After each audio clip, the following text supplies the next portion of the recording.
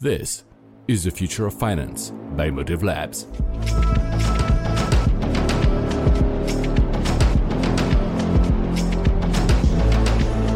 Hello, and welcome again to The Future of Finance, the podcast where we live and breathe the next generation of financial technology.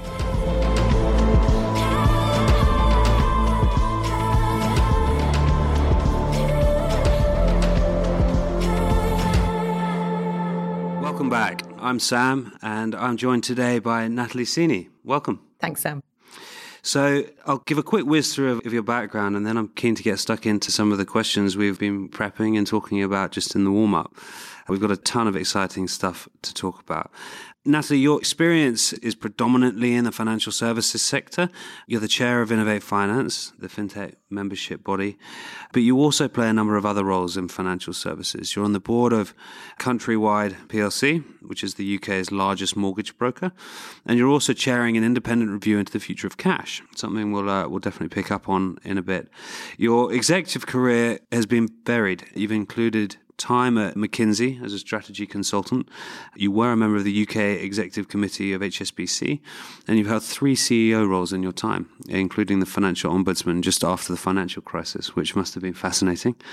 And you were responsible for the crystallization of the PPI issue, and then playing a critical role in managing the cleanup of that, which from memory, I think, cost the banks now over £4 billion. Over £47 billion. Over £47 billion pounds. There we go. I'm rising. Okay. Wow. That's a huge sum of money. With such an expansive career in financial services, perhaps you can tell our listeners how you've seen the landscape change. What have been some of the trends and the movements that you've observed? Yeah, thanks, Sam. And to give some context, I mean, you mentioned the Financial Ombudsman. My first big role in financial services was as Chief Exec of the Financial Ombudsman Service just after the height of the financial crisis.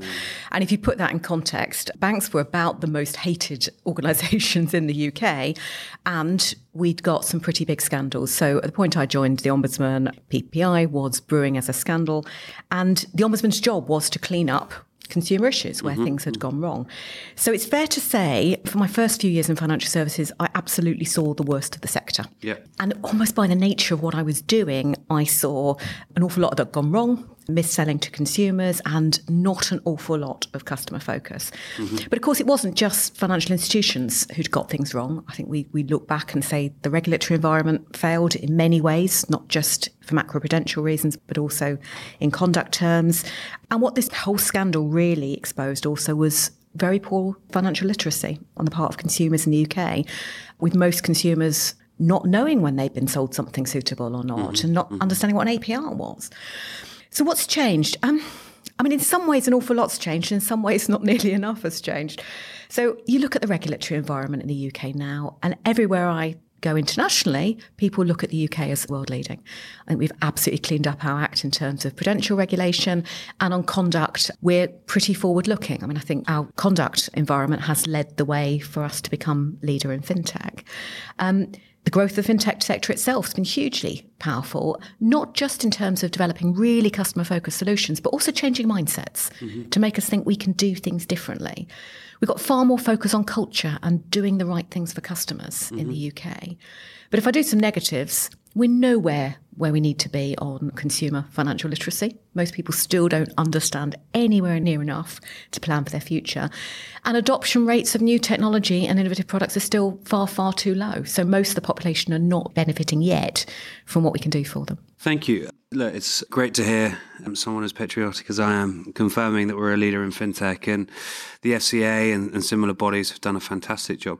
One of the industry bodies that I know well has been and is doing a great job, particularly, I think, across the full spectrum of stakeholders, which isn't an easy task, is Innovate Finance. You're the chair of Innovate Finance.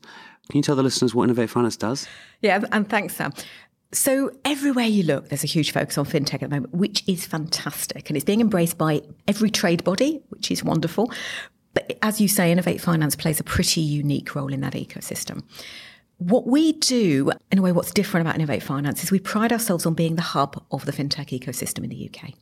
So all the large banks are our members, including a lot of the asset managers and growing interest from insurance. But we've also got over 200 startups and growth fintechs as our members.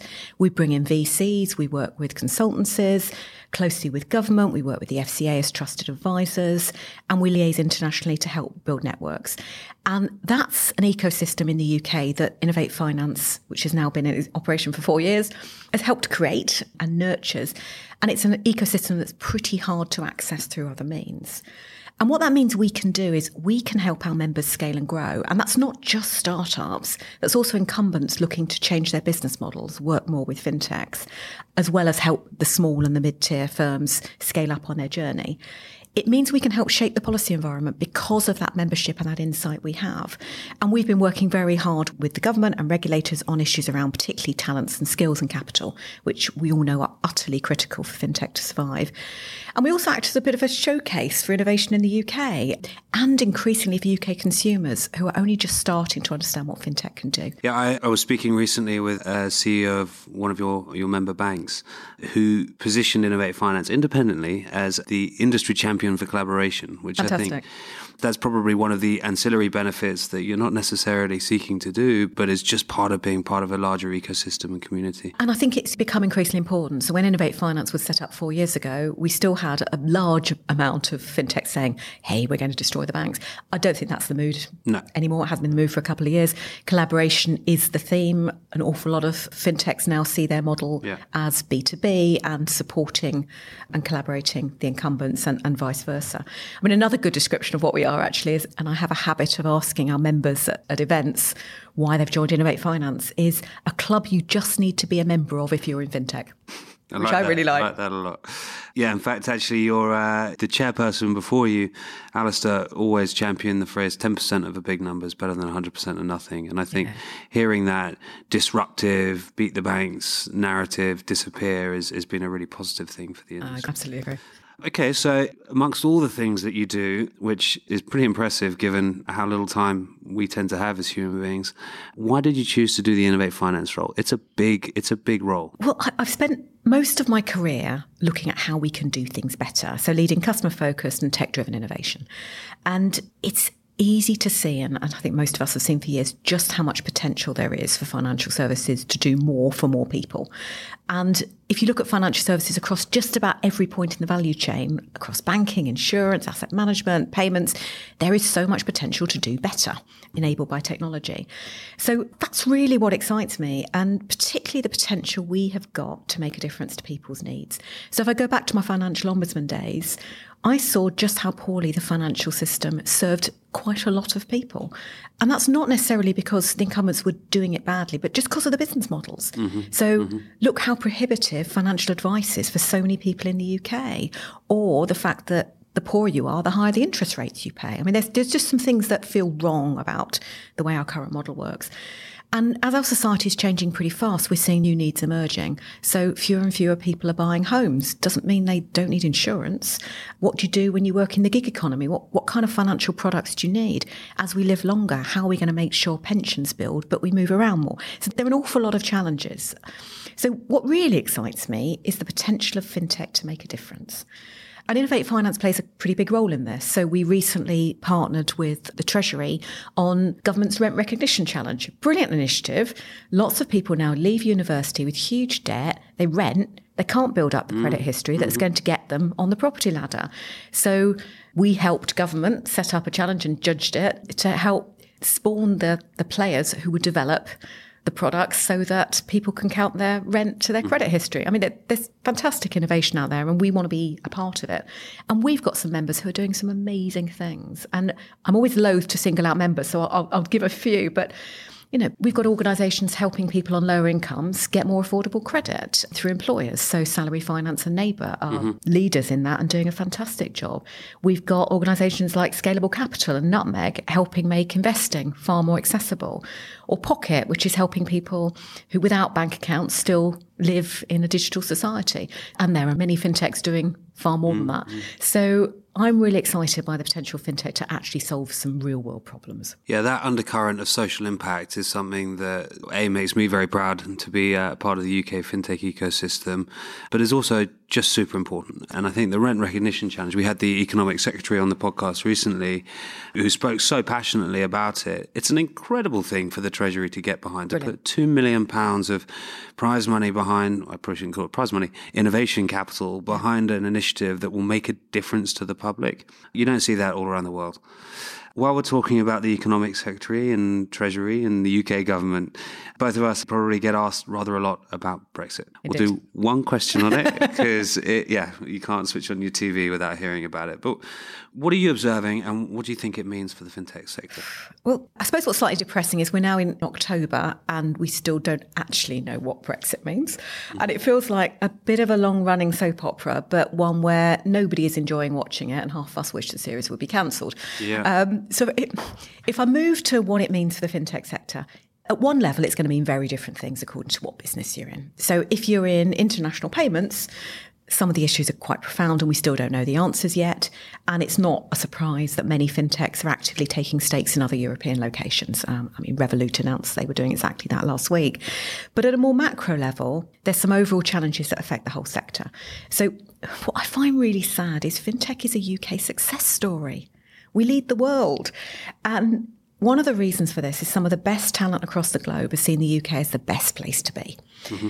And that's because we've had an international outlook. We've had a brilliant culture of innovation in the UK. We've had an enabling regulatory environment that we've just talked about, world-leading financial services sector, and people who want to invest in that ecosystem. And initially after the Brexit vote, I think fintechs were hugely patient and sort of waited to see what they could do. But cracks are now really starting to appear. Mm-hmm. And one of the biggest concerns I hear when I'm speaking to fintechs is around talent. So firms are now starting to hire abroad because they're not sure they can get the visas in the UK for the people they need to hire. And they're having advances made by European capitals that they will open the doors. And also, in the meantime, the opportunity cost is huge. So other countries are getting their act together while a lot of our governments and regulators are inevitably spending a lot of their time sidetracked onto Brexit, with billions of dollars being poured into fintech in Asia, in Europe and the US. So if the UK really wants to stay ahead, we really need to stop squabbling fast and just find a way ahead for UK. Yeah, couldn't agree more. And you talk about talent. There are a number of different initiatives going on, and one of my favourite ones is actually the Lord Mayors, of which you've been a part of the City Number 1 group that filters all the way down to City Number 3. And it's so important to look at it from top to bottom and how the senior people of industry can help enable, educate, guide and advise the younger people that are coming through the ranks, and particularly where diversity is concerned. What are the maybe one or two things you think that we could do as a nation, and not just in fintech but broadly, to continue to grow talent and attract talent? Well, the talent stats for fintech are actually really interesting. It's a geographically really diverse sector. So over 40% of people are working in the UK in fintech and non-UK nationals. And that's partly because the UK is a great place to work, but partly because this is a really scarce talent pool internationally. But we've also got some other challenges. The stats on women in fintech are actually not great. So just 29% of fintech employees in the UK are women. Senior levels, that's worse. It goes down to 17%. And actually, when you look globally, sadly, the UK is actually better than most. I mean, this is a global issue. So you asked for a few thoughts. I've got three, if I can, Sam. Yeah. So the first is we just urgently need to stop scoring own goals by scaring people away. So Innovate Finance has done quite a lot of work on talent. We put a submission into the Migration Advisory Committee ourselves. Yeah. And we're really pleased that the Migration Advisory Committee have come up with a recommendation of just take the cap off highly skilled talent. Absolutely right. We need the best people to still want the UK to be the place they come and work. But secondly, and I think everybody pretty much agrees with this, we do need to grow our own talent. We need to do far more about STEM education in the UK, but this isn't just about schools. As we all live longer and as careers change, we do need employers to do far more about training people, equipping people with skills as they go through their careers. And I know that the government apprenticeship scheme hasn't worked brilliantly, but let's see apprenticeship in a wider light and really think about how we can grow our own talent. But that's not going to be quick. And I think the third thing I'd say is we do need to be far more open to diverse talent, and particularly gender. There have been some recent studies which are quite revealing and quite scary about VCs, for example, backing men over women with exactly the same pitch, despite the fact that actually, if you track the success rate post-pitch, female founders in fintechs will will actually often do better. And the nature of the fintech sector, particularly the startup end, means that some of the hygiene factors that many women look for early in their career, like maternity benefits, aren't always available. So we do need to be more open to diverse talent to help ourselves as well as keep attracting the best talent into the UK. All those points I violently agree with. And to actually pick up on the middle one that you spoke about, employers equipping employees with the right skills. I won't go off on one now because I'll get on my soapbox, but the education system needs a dramatic overhaul, in my opinion. It needs to be far more vocational, and we need to start thinking about that much, much earlier in the cycle. I couldn't agree more. And if you talk to innovators about the skills we're going to need in the future, it's not rote knowledge. No. It's about abilities to think laterally. It's about creativity. It's about problem solving. And I do worry about the education system having moved far more back to rote learning in today's age. But let's not go there, because my dad was a teacher, so I can talk for hours on the education system. It's going to be tough being a teacher nowadays, because I think that curriculum needs to change every couple of years. You can't wait 40 years like we have been waiting. Talking about the future, perfect segue. You're currently leading a review of cash in society here in the UK at the moment. Can you maybe tell us a little bit about that and what fintech's role is in that evolution? It's a really fascinating review. So it's an independent review. We're looking at the implications of a potential cashless society. Will we be cashless in 15 years? And how do we stop people being left behind? Now, the fintech's role in this is really fascinating. I mean, on the one hand, it has been technology that's driving us towards more cashless ways of payment. So, I mean, contactless over the last couple of years has driven a massive shift. We've seen payment levels using cash come down from a decade ago. About 60% of transactions were in cash. Mm-hmm. Now it's about 30%. And some countries globally, I mean, Sweden, we're near 15%. So we've seen a really dramatic shift from cash to digital payment methods. But there's still quite a lot of people in the UK who really see cash as their main method of payment. If you extrapolate wider than fintech, we've got some digital exclusion issues more generally in the UK. So we have still not got broadband or decent mobile coverage in large swathes of the UK. The shift in retail to paying online away from the high street, a lot of us are quite happy, but actually, there's some people who are finding that quite hard. And in some way, fintech and digital payments fits into exactly the same group. So I work in London. Most people I speak to hardly use cash. In London, I don't use cash. I live in rural Kent, where you couldn't survive without cash. So we are seeing big changes across different parts of the economy. So the risk actually is that the revolution helps many, your classic 80-20 rule, but there are big segments of the population that could be left behind. We've all been teenagers once. That cash in hand thing is something that I hope doesn't disappear too quickly. I don't even know if I'm allowed to say that. Probably not. No, but actually it's a good point, Sat. I mean, estimates say about 14% of the economy is the informal economy. Mm-hmm. And that's not all the illegal economy, it's the informal economy. So if you think about, for example, someone who's old and disabled, who lives in their home but relies on carers to look after them, a lot of which will be informal. It might be neighbours, it might be relatives. It's a lot safer to give someone a £20 note to go and do your shopping than it is giving them your debit card. Yeah. Now, you can see that fintech solutions can help address that, but they're either not there yet in terms of their development, or they're not as widely adopted. Okay. I'm going to give you another example. Some of the main reasons people are giving us in the review for use of cash is around control. So if you're in the breadline, and that's one of the biggest indicators that you'll be cash dependent, if you've got 50 quid in your pocket, you can only spend 50 quid. Yeah. Whereas if you've got a card, you can go overdrawn. But actually, some fintechs are coming up with some fantastic ways of budgeting. I mean, Monzo have introduced budgeting pots, but they've introduced them and they're not as widely adopted as they could be. So there are potential controls. Mm-hmm. Mental health charities are telling us around actually the worry that if someone's in a mental health crisis, you can suddenly blow all your savings. Mm-hmm. But you can imagine AI technology that in the same way you pick up fraud behaviour could pick up overspending behaviour and say, actually, let's protect you. So I can see fintech actually offering a lot of solutions to these problems. But it's not going to happen without a concerted effort and push, along with a lot of digital adoption issues. Well, hopefully some of the findings from your review will encourage that kind of behaviour and innovation. Quick one on your predictions then. Are we going to go cashless or are we not going to go cashless? I don't think we're going to go cashless as soon as perhaps some people think. So if you look at Sweden's around 15% of all transactions are today made by cash, but even they don't think they're going to be cashless in 15 years because what they're finding is that there's now a group of the population that are quite hard to reach with digital solutions. And in the UK, we actually haven't got some of the benefits that Sweden's got in terms of they've got pretty universal digital access in terms of broadband and 3 and 4G networks. They don't have some of the concerns we've got about privacy. That's a big issue coming up in the UK. So I don't think we're going to be cashless soon. I think the challenge is going to be how we maintain the infrastructure we've got to allow a cash economy for those who need it at an affordable cost, because we're already seeing the infrastructure start to creak. What do you think are some of the biggest infrastructural risks, perhaps? One thing that's really surprised me in doing this review is actually how expensive the UK cash infrastructure is. So the estimates are between £5 and £9 billion a year to run the cash infrastructure. And that's everything from, the printing of the notes to the distribution to bulk sorting centres through to running the ATM network and the cost of retailers in processing cash. So huge cost to run the cash economy. And actually a lot of that is pretty fixed cost.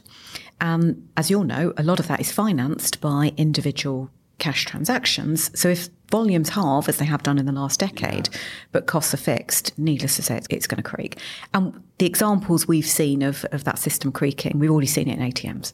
Pretty much every day you pick up the papers at the moment and hear about rural ATMs closing. We've already seen it with bank branches because completely understandably, commercial entities are making economically rational decisions on their segment of the value chain, but no one's really looking at the infrastructure as a whole.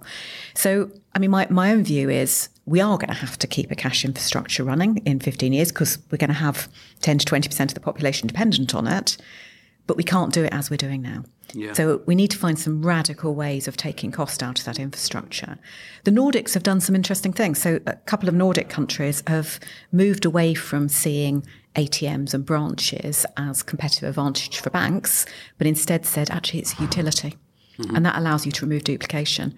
And we've also got some great infrastructure in the UK in the form of the post office, of convenience stores, where actually if we think about function, not form, so it's about helping people use cash as opposed to having an ATM network or having a branch network, actually I think we could remove some cost and duplication, which would allow us to sustain a cash infrastructure. So we're early days on the review. Our call for evidence only closed last week. We're not reporting till March. But there's some of the ideas that are coming up as we're looking internationally and we're hearing from people in their submissions. Super thought-provoking. I've just gone through a whole load of innovations that could never succeed, like print your own money at home. But anyway. One example that was in a submission we received last week is actually what we can get foreign currency through the post, and yet we assume people have to get on a bus and go to an ATM to get UK currency. Could Amazon deliver currency for us? So, I think this is a moment actually to think laterally about a cash infrastructure, but maybe not print your own. I think the Bank of England might have something to say about that. Yeah, no doubt. Natalie, thank you. We always end with a couple of softer questions.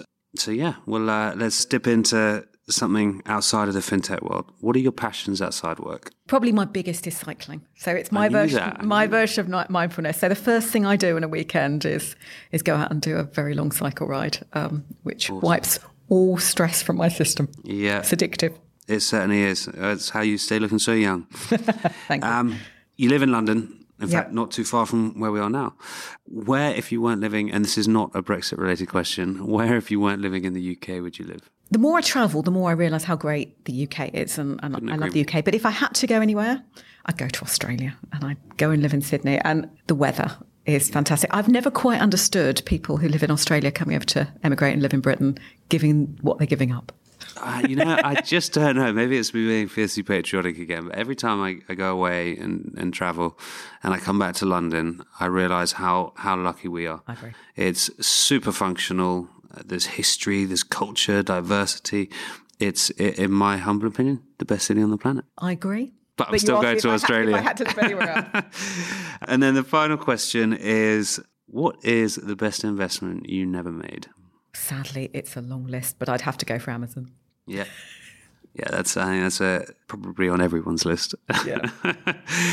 Natalie, thank you. It's been such a pleasure, and to speak to someone who's got such an impressive and varied CV is a real honour. So thank you. Thank you, Sam. Thank you for your time and insights, and thank you very much for tuning in. I'm Sam. See you next time. The information contained in this podcast is intended for discussion purposes only. It is not a recommendation, offer, or solicitation for the purchase or sale of a security or any services of Motive Partners. All investing involves risk, and there is no guarantee that past performance will be indicative of future results. The views and opinions expressed in the podcast are as of the date of recording, reflect the views and opinions of the persons expressing them, and do not necessarily represent the views or opinions of Motive Partners. Motive Partners makes no representations or warranties as to the accuracy, reliability, or completeness of any information provided, and undertakes no obligation to update, amend, or clarify the information in the podcast, whether as a result of new information, future events, or otherwise. Any securities, transactions, or holdings discussed may not represent investments made by Motive Partners. It should not be assumed that securities, transactions, or holdings discussed, if any, were or will be profitable, or that the recommendations or decisions made in the future will be similar, or will equal the performance of the securities, transactions, or holdings discussed herein. This podcast may contain forward-looking statements that are based on beliefs, assumptions, current expectations, estimates, and predictions about the financial industry, the economy, Motive Partners, or Motive Partners investments. Nothing in the podcast should be construed or relied upon as investment, legal, accounting, tax, or other professional advice, or in connection with any offer or sale of securities.